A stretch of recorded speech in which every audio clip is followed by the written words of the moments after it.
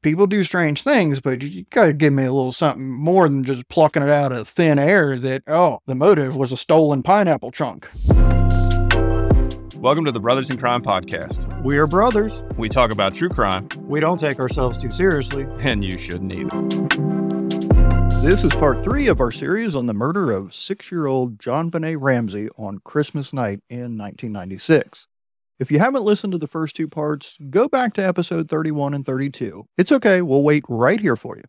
Okay, now that you're all caught up, we'll pick up where we left off, in the kitchen the morning after the murder. While we're on the kitchen counter, the island counter, whatever you want to call it, there's some other things there that are, man, you want to talk about a flashpoint people argue about in this case. So there is a bowl of pineapple that has some, I might understand, had some milk in it because that was like a dessert treat thing that they liked. And so that's in a bowl. There's a spoon, and then there's also a glass of iced tea next to the bowl. This sounds disgusting. I mean, I agree with you. When I heard it, yeah. And these people got all kind of money, so it probably wasn't even sweet tea. Probably not. They're probably health conscious and whatnot. It's probably green. No, it wasn't green tea. I think it was like a Lipton, just, regular tea, little tea bag in there.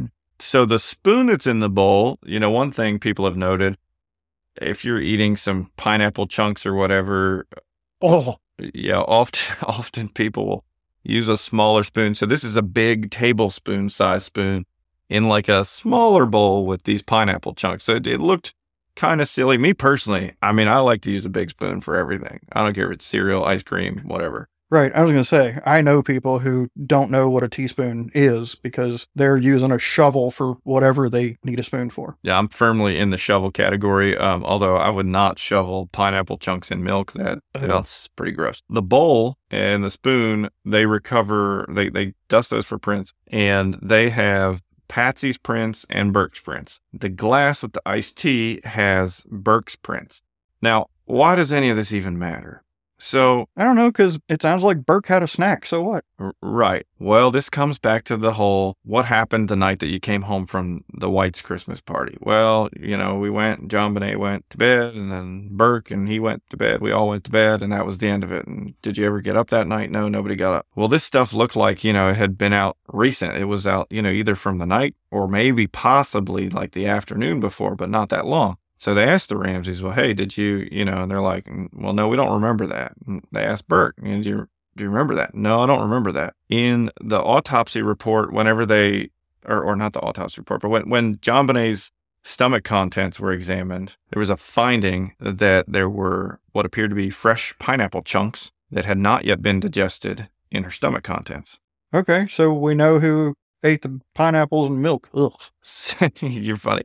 Yeah, I don't think you understand, like, the internet community. Reddit, there are whole forums, I think, dedicated to just this freaking pineapple bowl and stuff. So let me lay it out for you, and then you tell me what you think about it. Essentially, you have people who say, okay, so there's this bowl of pineapple that JonBenet ate pineapple out of because it's in her stomach, and it makes sense that it had to be this because it was this fresh pine. Like, it all lined up. It seems like she ate some pineapple out of this bowl. But the bowl has Burke and Patsy's fingerprints. The glass has Burke's fingerprints. So this shows that everybody was awake, or that at least Burke and JonBenet were awake after they were supposedly asleep. So I think those who feel that the Ramseys were involved say this points to signs that they're lying about what happened that night, that they're covering things up, and that they just missed this bowl of pineapple or didn't think that it would be important. Well, maybe Burke is taller and he could reach the glasses out of the cabinet, and JonBenet had her brother get her a glass. That's why his fingerprints are on that. And Patsy got the bowl, touched the bowl, took them out of the dishwasher. I don't know, any number of things. Like, these are people that would be touching the dishes in that house as you would expect them to be. I don't get the big deal. It means some point 30 minutes to 3 hours, 4 hours before she died, she ate these pineapples. Well, so we'll get into some of the theories in a little bit, but just to kind of flesh this out some, and I'm not saying I agree with any of this. This is what some people, some experts have theorized. So I'll throw out the scenario and you just tell me what you think about it. So some people theorize that at some point that night, like you said, Burke went and got himself a snack. And JonBenet came down for whatever reason, and she snatched a piece of pineapple out of his bowl. He just lost his mind and Beat her to death with a Maglite flashlight. Seriously? That is like some people's, like, this is what happened in this case. Is there any evidence that suggests he was unstable or abusive toward her prior to this? I will play devil's advocate. I think that's tenuous at best. I wouldn't say either of those things. I will say that the things that people point to, and I think we talked about this maybe, I don't remember if it was during the episode or after we finished recording. There had been an incident prior where he was like practicing his golf swing, and JonBenet was kind of caught one in the face. But it seemed that most people who were aware of that incident said she basically was walking behind him and he caught her with his backswing. So I guess if you consider that abusive or whatever, maybe. Yeah, no, I mean incidents where he was like intentional violence or like an uncontrolled temper or something, because I don't think you'd go, I mean, they're close in age, 6 and 9, but she's the baby girl, I'm sure, and I'm sure they would have little disagreements as brothers and sisters close in age would have, but I don't see she took a pineapple out of my bowl, so beat her with a it just, whatever. Anything's possible, but that seems like a stretch to me. And then tell me where this other DNA came from and whose palm print is there. Yeah. Are those just red herrings or... No, they can't be, though. The DNA can't. The palm print, maybe. The DNA, come on, man. So that we're not accused of hiding things, because, that's, you go on the Reddit forums or wherever else, and everybody's quick to, oh, you're just ignoring the evidence. You're ignoring the evidence. So to throw a little bit more on the idea that, well, you said kind of, is there any history of anything weird or different with the relationship between Burke and JonBenet? There are some who have said, of course, he was their first child, so he's kind of awesome, and then she came along and ruined everything. Not ruined everything, but you get the idea. I'm playing it up, right? So, like, she comes along, and she's like their little girl, and she's doing the pageants. She's the princess and the baby. This is probably exactly how you felt about me, if we're being honest. So there's this dynamic, but in that, there is no, oh, well, he tried to drown her one time. What, Macaulay Culkin in that one movie with the lake, there was none of that. There's nothing like that. The only thing that I think that kind of jumps out as being a little strange is there is some reporting and whatever that apparently he had a thing where he would like smear feces on things. And at one point, I think, when they investigated and searched her room, JonBenet's room, in the aftermath of all this, they found, I think it was like some candy or something she had received for Christmas that had some fecal matter smeared on it. Now, I'm unaware whether they tested it to see, is it hers? Is it a dog's? Is it actually Burke's? Is it human? Is it whatever? But given the stories, and the people who would argue this theory would say, well, here you go. He didn't like her, and he didn't like her so much that he would, smear poop on things in her room. And so it makes sense then the next logical step, this is their argument, right, was, he snapped because she took his pineapple or whatever. Well, maybe, but 9-year-old boys tend to be into gross things, and for him, he may have thought it was humor, even though to the rest of us it was. Yeah, for sure. There's lots of room for trying to figure all that stuff out. I don't think that's enough to say he's a psychopath. I'm sorry. Yeah, and there is no, to your point, right, that I've found or that I'm aware of, there's no incident prior to this where, he's like holding her down and trying to beat her or hits her with, they point to the golf club thing, but that is so easily explainable. I mean, if you have kids, yes, like they play games and he's playing, he's practicing his golf swing and stuff happens, you're playing baseball and you whack somebody. I mean, that kind of stuff with little kids happens all the time. That's very common. Right. It's why mothers are always gasping because they see these accidents coming and kids are blissfully oblivious. If this is what happened, if he beat her with the Maglite, so the 9-year-old then's going to be smart enough to get his prints off the Maglite and off the batteries, but he's not going to wipe the glass of tea. And then there had to be some kind of struggle there if, it's not his DNA that's under her fingernails. So where's the transfer of evidence between the two of them? Where's some blood, something, scratches on him? I don't know. Yeah, I think this is great, but I want to put a pause in that because I want to come back to this conversation. But before we get into sort of thinking through, our thoughts and observations for the case, I think it's important to take a look at the conflicting conclusions from the people who have worked this case close to it, who have actually seen the evidence. Because the reality is, while a lot of stuff has been leaked, and a lot of stuff has been released even that shouldn't have been in this case throughout the years. There's, I'm sure, evidence that exists that we don't know about, we haven't seen. No doubt. You're just talking of. to me about some disgusting ass pineapples and milk, and then tell me this theory that, well, some people just think that she took one of his pineapples and he said, that's it, tonight's the night. Yeah, I didn't get to play with my toys all day. They've been dragging me all over Hill's Half Acre. I'm done. And I just think that's a bit much. Yeah, well, You got, like, I'm not saying it's anything, you know, people do strange things, but you got to give me a little something more than just plucking it out of thin air that, oh, the motive was a stolen pineapple chunk. Right. And I have lots of things I want to say, but I want to get to this stuff first. So I'm excited to talk through this with you. But first, let's consider some of the experts, we'll just say people who have been close, who have reviewed the case either firsthand or have had an opportunity to review the firsthand evidence for themselves and are considered experts in the field. So just to take you through some of that, from a New York Times article talking about former Boulder, Colorado police detective Steve Thomas. This was one of the investigators, one of the top lead investigators on the case. He spent almost 2 years investigating this murder.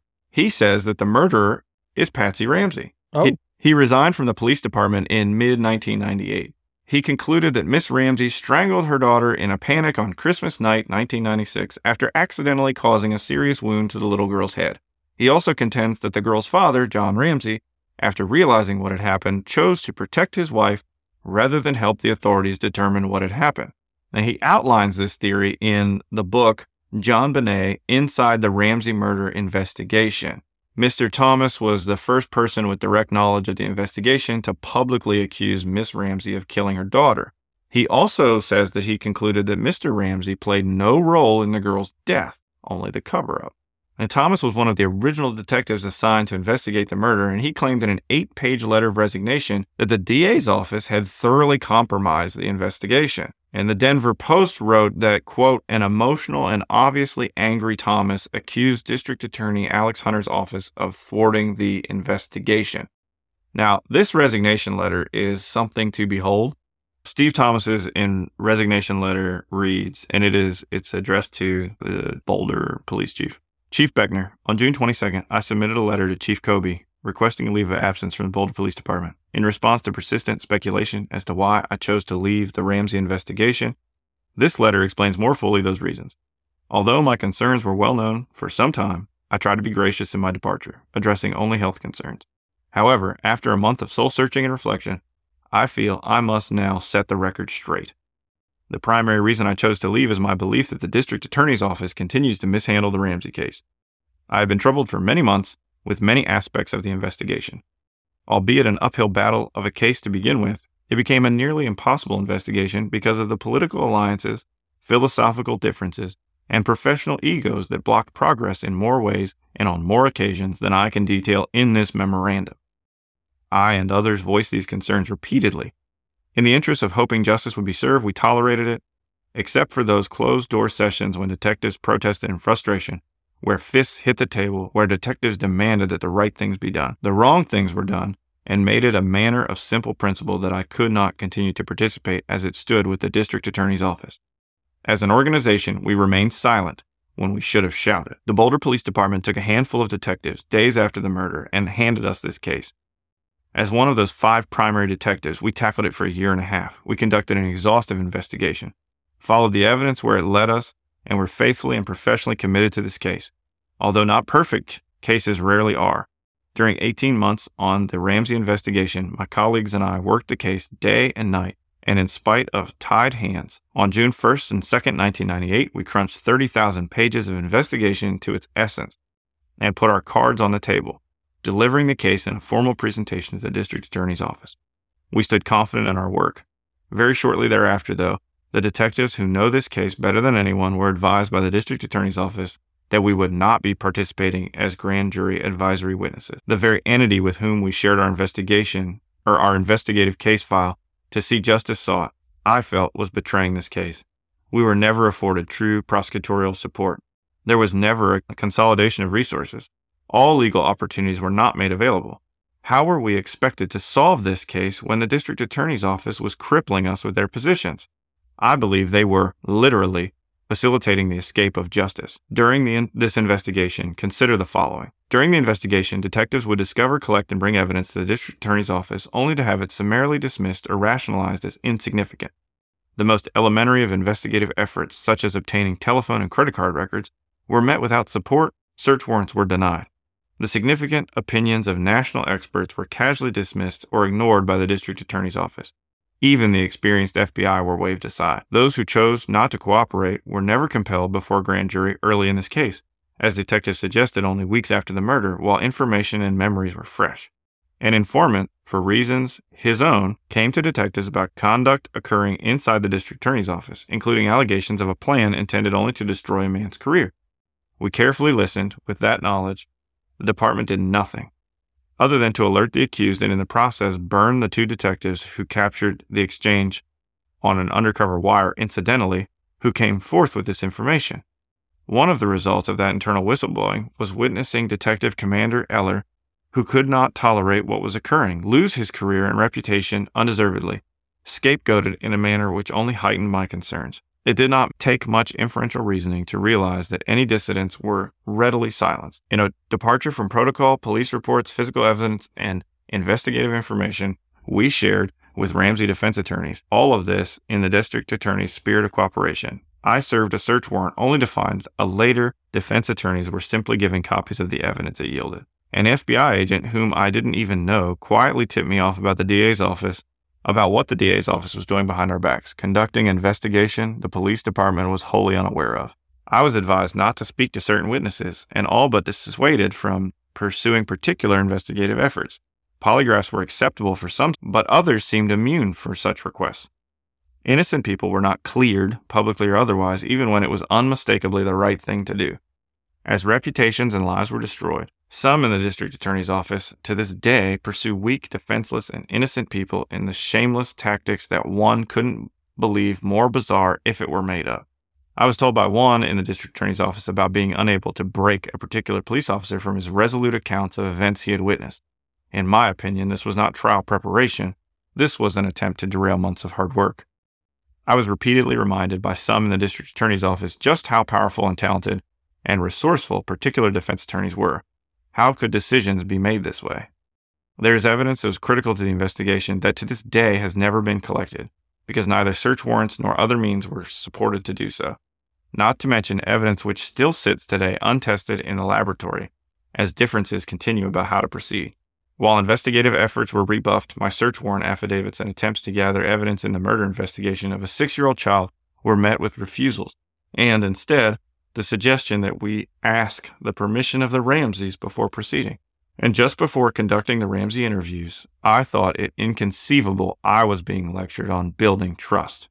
These are but a few of the many examples of why I chose to leave, having to convince, to plead at times, to a district attorney's office to assist us in the murder of a little girl, by way of the most basic of investigative requests, was simply absurd. When my detective partner and I had to literally hand search tens of thousands of receipts because we didn't have a search warrant to assist us otherwise, we did so. But we lost tremendous opportunities to make progress, to seek justice, and to know the truth. Auspicious timing and strategy could have made a difference. When the might of the criminal justice system should have been brought all it had to bear on this investigation and didn't, we remained silent. We were trying to deliver a murder case with hands tied behind our backs. It was difficult and our frustrations understandable.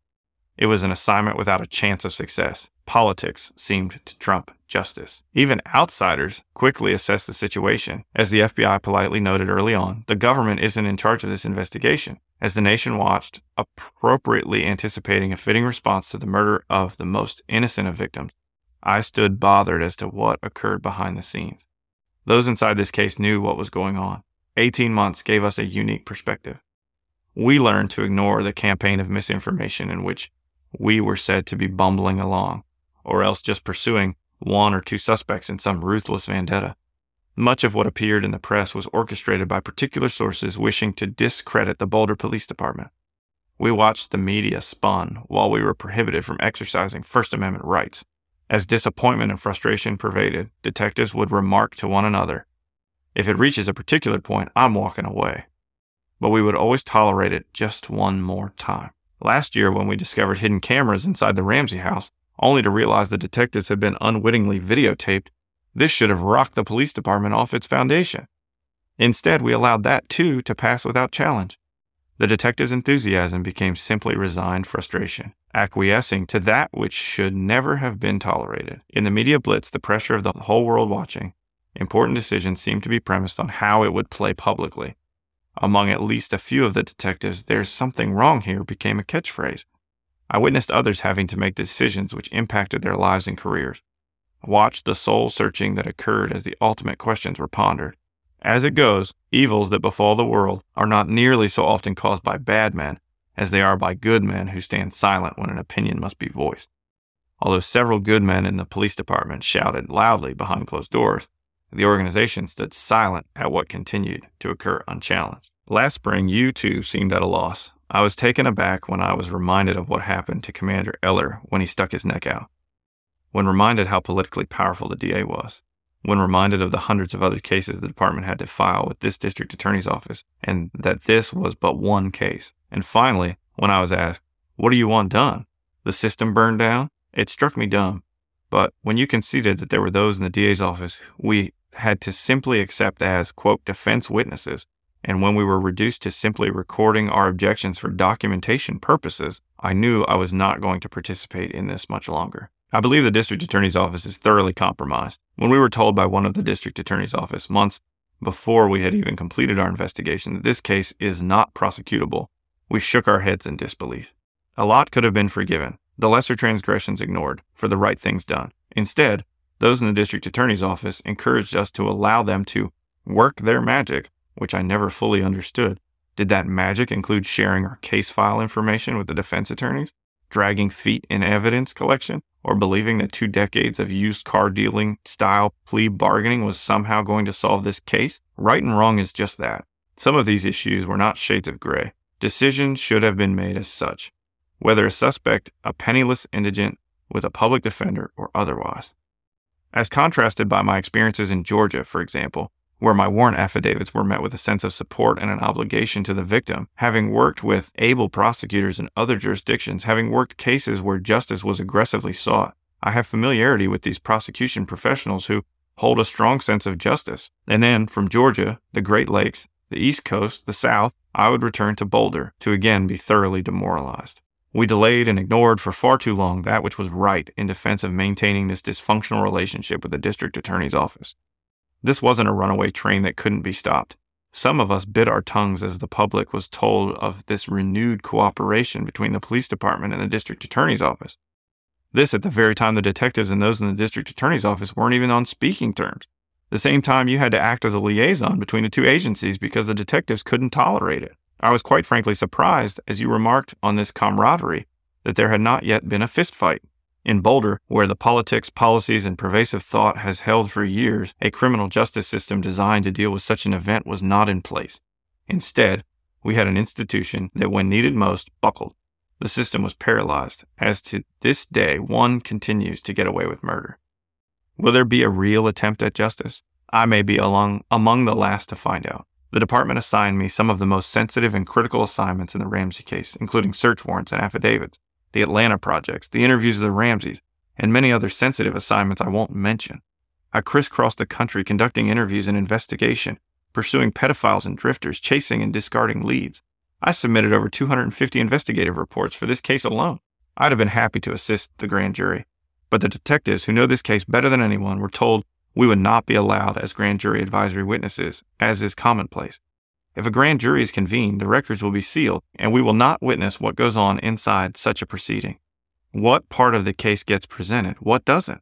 District Attorney Hunter's continued reference to a runaway grand jury is also puzzling. Is he afraid that he cannot control the outcome? Why would one not simply present evidence to jurors and let the jury decide? Perhaps the DA is hoping for a voluntary confession one day. What's needed, though, is an effective district attorney to conduct the inquiry, not a remorseful killer. The district attorney's office should be ethical and judicial compass for the community, ensuring that justice is served, or at least sought. Instead, our DA has become a spinning compass for the media. The perpetuating inference continues that justice is somehow just around the corner. I do not see that occurring as the 2-year anniversary of this murder approaches. It is my belief the district attorney's office has effectively crippled this case. The time for intervention is now. It is difficult to imagine a more compelling situation for the appointment of an entirely independent prosecution team to be introduced into this matter, who would oversee an attempt at righting this case. Unmistakably, and worst of all, we have failed a little girl named JonBenet, 6 years old. Many good people, decent, innocent citizens, are forever bound by the murder of this child. There is a tremendous obligation to them, but an infinitely greater obligation to her, as she rests in a small cemetery far away from this anomaly of a place called Boulder. A distant second stands the second tragedy, the failure of the system in Boulder. Ask the mistreated prosecution witnesses in this investigation, who cooperated for months, who now refuse to talk until a special prosecutor is established. Ask former detectives who have quietly tendered their shields in disheartenment. Ask all those innocent people personally affected by this case who have had their lives upset because of the arbitrary label of suspect being attached. Ask the cops who cannot speak out because they still wear a badge. The list is long. I know that to speak out brings its own issues, but as you also know, there are others who are as disheartened as I am, who are biting their tongues, searching their consciences. I know what may occur. I may be portrayed as frustrated, disgruntled. Not so. I have had an exemplary and decorated 13-year career as a police officer and detective. I didn't want to challenge the system. In no way do I wish to harm this case or subvert the long and arduous work that has been done. I only wish to speak up and ask for assistance in making a change. I want justice for a child who was killed in her home on Christmas night. This case has defined many aspects of all our lives and will continue to do so for our many days. My colleagues put their hearts and souls into this case, and I will take some satisfaction that it was the detective team who showed tremendous efforts and loyalties to seeking justice for this victim. Many sacrifices were made, families, marriages. In the latter months of the investigation, I was diagnosed with a disease which will require a lifetime of medication. Although my health declined, I was resolved to see this case through to a satisfactory closure. I did that on June 1st and 2nd, and on June 22nd, I requested a leave of absence without mention of what transpired in our department since Christmas of '96. What I witnessed for 2 years of my life was so fundamentally flawed, it reduced me to tears. Everything the badge ever meant to me was so foundationally shaken, one should never have to sell one's soul as a prerequisite to wear it. On June 26, after leaving the investigation for the last time and leaving the city of Boulder, I wept as I drove home, removing my detective shield and placing it on the seat beside me. Later, putting it in a desk drawer at home, knowing that I could never put it back on. There is some consolation that a greater justice awaits the person who committed these acts. Independent of this system we call justice, a greater justice awaits. Of that, at least, we can be confident. As a now infamous author, Panicked in the Night, once penned, use that good Southern common sense of yours. I will do just that. Originally from a small town where this would never have been tolerated, where respect for law and order and traditions were instilled in me, I will take that murderous author's out-of-context advice and use my good Southern common sense to put this case into the perspective it necessitates. A precious child was murdered. There needs to be some consequence to that. Regretfully, I tender this letter and my police career, a calling which I loved. I do this because I cannot continue to sanction by my silence what has occurred in this case. It was never a fair playing field. The game was simply unacceptable anymore. And that's what makes this all so painful. The detectives never had a chance.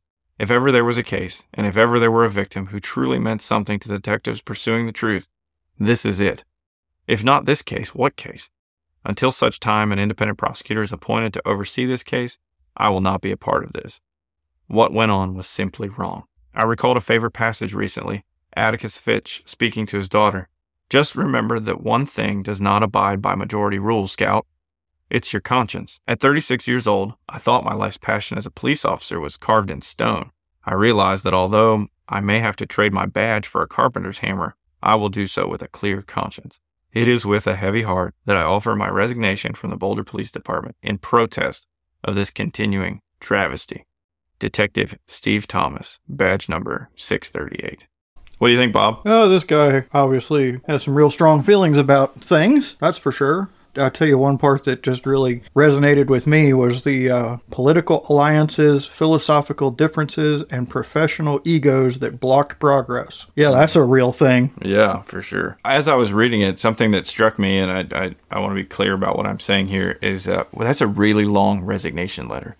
And so I just thought about there was some irony there in the fact that the ransom letter was super long, and then this guy's resignation letter is like basically a book, which, I think that's practice for him. He did go on to author a book about the JonBenet case. So I guess maybe this was like a dry run of working it up, or who knows, maybe the resignation letter was when he realized he had some writing chops. I don't know. But you take that letter that was written by Steve Thomas, the detective, one of the detectives on the case, one of the primary detectives, and then you contrast that with, about a month or so after that resignation letter was tendered, that detective I mentioned earlier, Lou Smith, who had been hired by the DA's office to be one of their investigators, he also resigned, but for completely different reasons.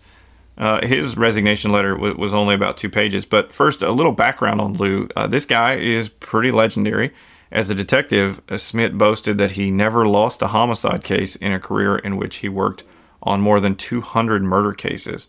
Essentially, what he meant by that was in his cases where there was a suspect that was arrested and tried for their crime, he had a 100% conviction rate, which that's impressive. He also cleared some high-profile cases and worked on some cold cases where, they had stalled out, and was able to find people, including in one case that he solved. It resulted in the arrest and conviction of a serial killer that was unknown to law enforcement before Lou worked the case. So pretty impressive guy. Probably most impressive to you would be that he had done some work with Joe Kenda. I think they were kind of at least somewhat buddies, and I know how you feel about old Joe. So my man, we share a brain. And yeah, so in September of 98, in his resignation letter, Smith stated, quote, "John and Patsy Ramsey didn't kill their daughter." Smith also said Boulder police decided, quote, "to follow a theory and let their theory direct them rather than allowing the evidence to direct them. The case tells me there is substantial credible evidence of an intruder and a lack of evidence that the parents are involved." End quote. So, on the one end of the spectrum, you have Mr. Thomas, who felt that the DA's office wasn't doing what they were supposed to be doing, and for various reasons was not handling the case appropriately. And then on the exact flip side of that, you have Lou Smith, who's this veteran detective who had retired from police department and then was hired by the DA's office, who says the Boulder Police Department is, stuck on a theory and just trying to make the evidence fit that theory. So what you're saying here is Smith and Thomas probably weren't having barbecues at each other's houses? I'm going to bet that they were not bedfellows. Yeah, that'd be my guess.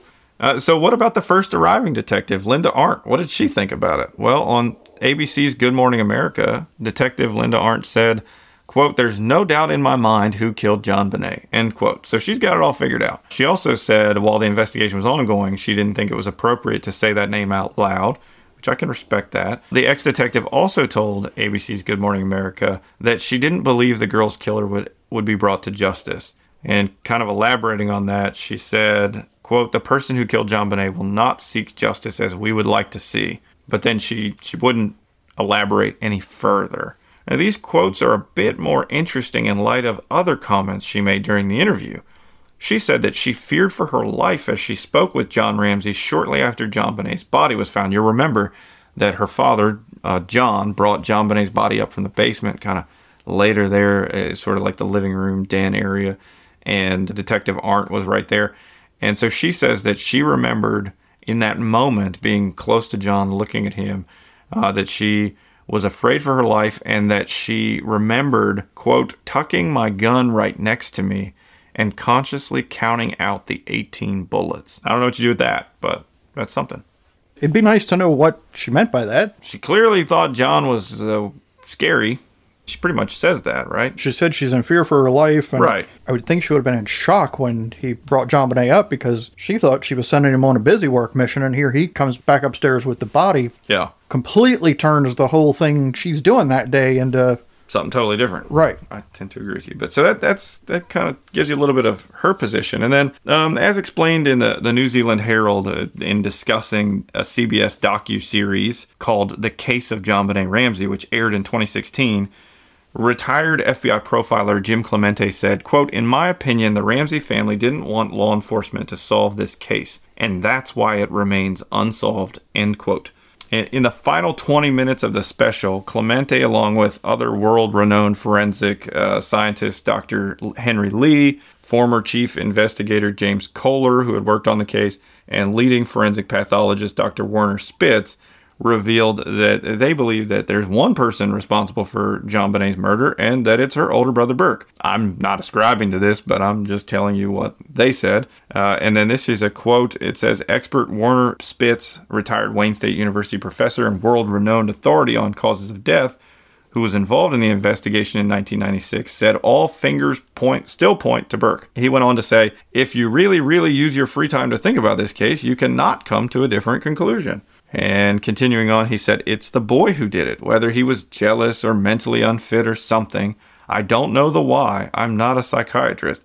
But what I am sure about is what I know about him, that is what has happened here. And the parents changed the scene to make it look like something it wasn't," end quote. This is where we get the pineapple theory. Yeah. This doctor wasn't it a doctor, I think? Yeah, this doctor, he isn't saying it's because of the pineapple. He's saying he has no idea what the motive was. But the evidence. Yeah, he's saying this is the killer. And so now we get the pineapple theory as the motive. To try to explain the why behind what set it all off, right? All right, well, I'd love to know what this evidence is that confirms it's Burke, because I haven't heard it yet. Yeah, well, and you might be interested to know on, the flip side of this round table of experts kind of all pointing their fingers at Burke.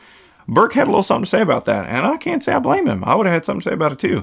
So in response to the show airing, Burke sued CBS Corporation, Critical Content LLC, Jim Clemente, Laura Richards, A. James Kohler, James R. Fitzgerald, Stanley B. Burke, Werner Spitz, and Henry C. Lee in 2016 for defamation over the show where the opinions were offered. And the lawsuit sought $750 million in damages, $250 in compensatory, and $500 million in punitives. And then in January of 2019, Burke settled the defamation lawsuit against the defendants for an undisclosed amount. As reported by NPR, the case of JonBenet Ramsey, as the series was called, purported to be a complete reinvestigation of the cold case and promised to feature a cadre of experts who independently reached the same conclusion as that presented in Kohler's book, that the 6-year-old's brother had killed her. The complaint argued that those involved in the making of the documentary were not motivated by authentic reporting, but rather had set out to, quote, accomplish their goals of achieving ratings and profits. The suit contended, quote, CBS perpetrated a fraud upon the public instead of being a documentary based on a new investigation by a so-called team of experts. The case of JonBenet Ramsey was a fictional crime show based primarily on a preconceived storyline scripted in a self-published and commercially unsuccessful book, Foreign Faction. Damn. So, and I'm sure that was probably offered by, it came from the complaint, so Burke's attorney did that, but it's a nice piece of writing. Yeah, it's written very well, for sure. It makes me think about, we're discussing the case here on this podcast. We are not experts by any stretch of the imagination. We don't know shit. We weren't there, but, we're happy to talk it through, like we've seen in some other cases recently where the TV documentary seems to be one-sided or leave out a lot of important things or whatever. I think that's definitely a thing. TV shows, they got to make money. Fortunately for you and I, we're independently wealthy apparently, so we just do this for funsies and don't make a dime, so we can just tell the truth. I got some lint in my pocket. I'm not speculating on any of these fancy schmancy experts. I've been watching Dr. Lee stuff for a long time. But, it's not hard to imagine that a television show might be for the purposes of entertainment and not investigative journalism. Yeah, for sure. There's lots of considerations there all the way around. And I appreciate, a lot of this is me sharing what we found that's reporting on these different things. And, of course, I don't know. I don't know what their intent was with creating that show or what they were setting out to do. I can't say one way or the other. And like you said, we weren't there. And if kind of the point of me going through all of these isn't to say we subscribe to or are siding with these people or this opinion or saying this person did it. It's more to just point out the juxtaposition of how conflicted the people who have worked on this case throughout the years are. I mean, it's almost incredible that so many experts can look at one case, one set of evidence and all these things and come to just vastly different conclusions. And that's really the point I'm trying to make here. Yeah, and I think that starts with the two that you spoke about first, Smith and Thomas. They, it sounds like, were working the case at the same time, probably looking at the same evidence and the same facts, and came to two wildly different opinions about how things were going. Yeah, and now talking about Burke, right? So Detective Fred Patterson, you might recall from when we kind of outlined the narrative of the chronology of what took place.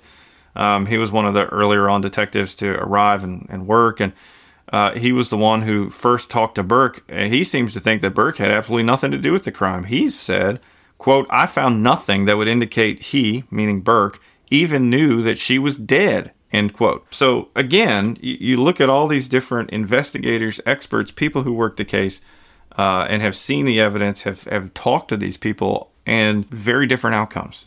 Very different. Now, there's been some mention about grand jury proceedings in the resignation letters and some of the other things. So it's worth noting that a grand jury, after about a year of presentation, so for about a year's time, there was evidence presented to this grand jury by the DA's office. Apparently, they voted to indict John and Patsy Ramsey, but not for murder. There were two charges against each parent, and they were identical charges. The charges were that each of them did permit a child to be unreasonably placed in a situation which posed a threat to the child's life or health, which resulted in the death of JonBenet, and that each did render assistance to a person with the intent to hinder, delay, and prevent the discovery, detention, apprehension, prosecution, conviction, and punishment of such person for the commission of a crime, knowing the person being assisted has committed and was suspected of the crime of murder in the first degree and child abuse resulting in death. So those are the two charges. Essentially, it was sort of like this abuse neglect charge and then almost like an aiding and abetting charge that resulted in this. So you say, well, wait a second. They were indicted. What? I haven't heard about that trial. Well, a grand juror from JonBenet's case has said, quote, "There's no way that I would have been able to say beyond a reasonable doubt this is the person. And if you are the district attorney, if you know that going in, it's a waste of taxpayer dollars to do it." This is in referring to the fact that even though the grand jury voted to indict on these charges, the prosecutor in that case, the DA at the time, basically just put it in his pocket and said, nope, I'm not proceeding. Because just because a grand jury indicts, and this can vary jurisdiction, proceedings, whatever. Ultimately, the prosecutor has a duty to the people and to do justice, and that's where his duty lies. And so you know, there's the old saying, you can indict a ham sandwich, right? And the reason that saying exists is because it's really not difficult to indict somebody for something. You just need to show that, you know, that there's more likely than not that this could have happened, that this person did this thing. That doesn't take a whole lot of evidence to show that. But to prove in a trial, to convict somebody, you need reasonable doubt. You need to be beyond reasonable doubt. And that's a whole other standard. And so this grand juror who kind of spoke in anonymity because, you know, there's some legal questions about whether he could even discuss these proceedings, has said, hey, listen, did I think that there was enough for me to say, sure, we can indict? Yeah. Do I think that they showed us enough that's beyond reasonable doubt? Absolutely not. Right. Yeah. Now, while we're talking about grand juries, you got anything for that? Or? No. Okay. No. All right. You explained everything I was questioning. Okay. I thought I was reading the questions in your mind, so I'm glad I did a good job. Now, while we're talking about DAs, district attorneys, speaking with ABC News, Mary Lacey, which I'll talk about who she is in a second, said that just around the corner from JonBenet's room on the second floor, she saw an indentation in the carpet and it caused chills to run down her spine. Now, this is a quote from her. She said, quote, "It was a butt print. We all saw it. The entire area was undisturbed except for that place in the rug," end quote. Lacey, who was then the chief deputy district attorney heading up the sexual assault unit under Boulder County District Attorney Alex Hunter, is the one who said this stuff. And she also said, whoever did this sat outside her room and waited until everyone was asleep to kill her. The apparent presence of that indentation went on to help form a theory that Lacey believes to this day. Lacey's theory was when the Ramseys left to have Christmas night dinner with friends, they left the front door unlocked, and a male intruder simply walked inside and waited for hours for the family to come home. During that time, Lacey believes he wrote the rambling 2.5-page ransom note. That note referenced several lines from movies.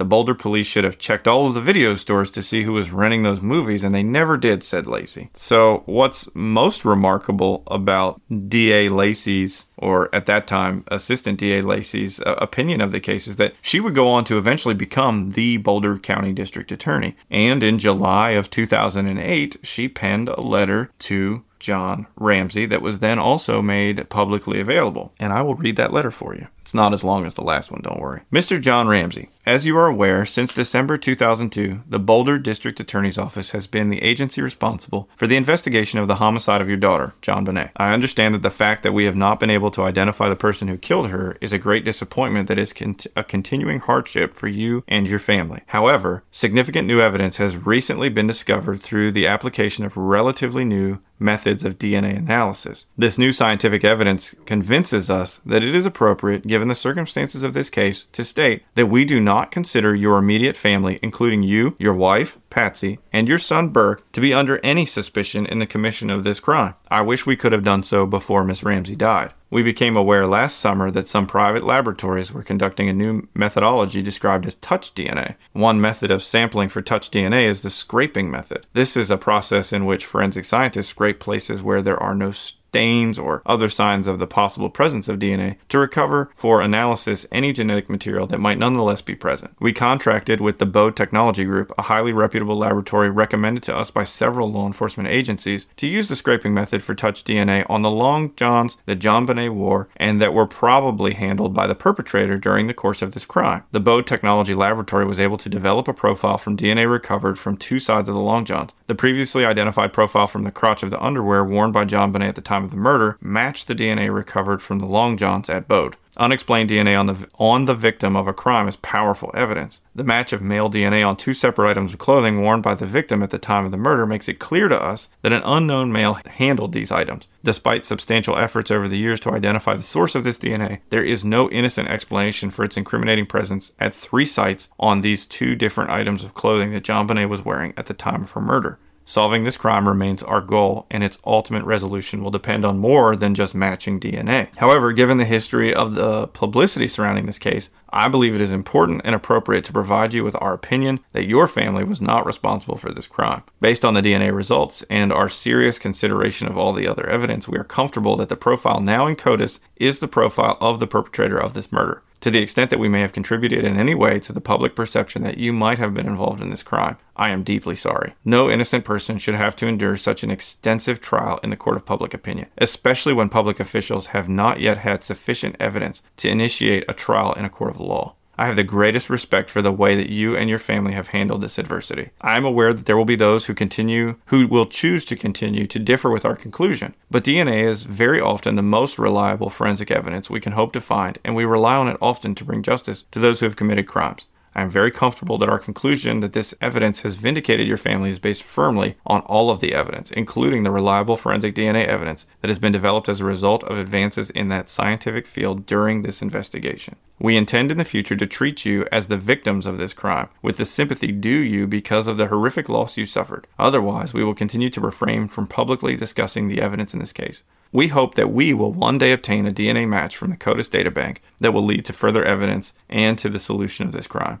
With recent legislative changes throughout the country, the number of profiles available for comparison in the CODIS databank is growing steadily. Law enforcement agencies are receiving increasing numbers of cold hits on DNA profiles that have been in the system for many years. We hope that one day soon we will get a match to this perpetrator. We will, of course, contact you immediately. Perhaps only then will we begin to understand the psychopathy or motivation for this brutal and senseless crime. Respectfully, Mary T. Lacey, District Attorney. So we're following the theme here of Boulder police seem to think it was someone in the house, and the DA's office says no, it wasn't. Yeah, pretty much. And Boulder PD says DA's office is sticking their head in the ground for political reasons and whatnot. And DA's office says, no, PD just decided who did it and now they're trying to prove it versus letting the evidence show it. Yeah. And so Lacey's explained that she said, here's what I was doing with the exoneration letter. I was trying to prevent a horrible travesty of justice. I was scared to death that despite the fact that there was no evidence, no psychopathy, and no motive, the case was a train going down the track and the Ramseys were tied to that track. But as you just kind of noted, and I'm sure everybody can imagine, there were plenty of people who were not a fan of that letter. Former Adams County DA Bob Grant, one of a number of consultants on the case brought in early by former Boulder County DA, told ABC News he was confounded by Lacey's 2008 letter. He said, quote, "This is craziness. This is not what prosecutors do. If prosecutors are going to exonerate someone, they do it by charging someone else." Former Boulder Police Chief Mark Beckner, who headed up the department from 98 to 2014, said in an Ask Me Anything session on Reddit last year that the investigation considered the DNA important, but that there was other crucial evidence in the case that couldn't be ignored. Quote, "Mary Lacey, the DA who said that DNA exonerated them, made up her mind years before that a mother could not do that to a child. Thus, the family was innocent," end quote, Beckner wrote. But forensic pathologist Lawrence Koblinski with the John Jay College of Criminal Justice, who has not worked on the case but who reviewed a summary of the Bode report put together by Boulder County investigator Andy Harita prior to the publication of this other news report, told ABC News that ignoring the unknown male DNA would be a huge mistake. "This is definitely a DNA case," he said. Koblinski said that the markers found on the long johns are not enough of a profile to actually, quote, "match those found in the panties," as Lacey wrote in her letter, but that he would describe the markers from both the long johns and the panties as being consistent, and noted that the DNA does belong to an unknown male. Also, he said Lacey did the right thing in clearing the Ramsey family. Interesting. And then another person who has commented on this, a former investigator for the DA's office named Gordon Coombs, and he worked in the office from 2008 to 2011, said that he feels Lacey got too close to the family and lost her objectivity. Quote, "It was understood that if you didn't fall in line with the intruder theory, you were out," end quote. Well, that's what the police are saying, right? Right. Is that the DA's office didn't want to hear anything about anybody inside. And the police office didn't want to hear, or the Boulder Police Department didn't want to hear anything about anybody outside, according to the DA's office. So yeah, you have this, I mean, it's just a lot of finger pointing. And the thing is, if you believe both of them, then it's super problematic, right? Because nobody's actually following the evidence. Both sides are kind of tied to a theory that they just don't want to give up on. And the outside people that have looked at this after the fact, they're all coming to different conclusions as well. Right. So in just talking through some of the things that are certainly troubling, and you started to kind of get on this earlier, right? You're like, what's really troubling is there's this little 6-year-old girl who went to bed Christmas night and was brutalized and murdered. That's the worst part. In the next episode, we'll talk about the people who have confessed to the murder of JonBenet and what's happened to John, Patsy, and Burke in the years since the murder. We'll see you there. Hey, thanks for hanging out with us on the Brothers in Crime podcast. Feedback and suggestions are always welcome. For links and resources related to this episode, please see the show notes or visit us at brothersincrimepodcast.com. We hope you'll save, subscribe, or bookmark us on your favorite podcast site and join us for the next episode.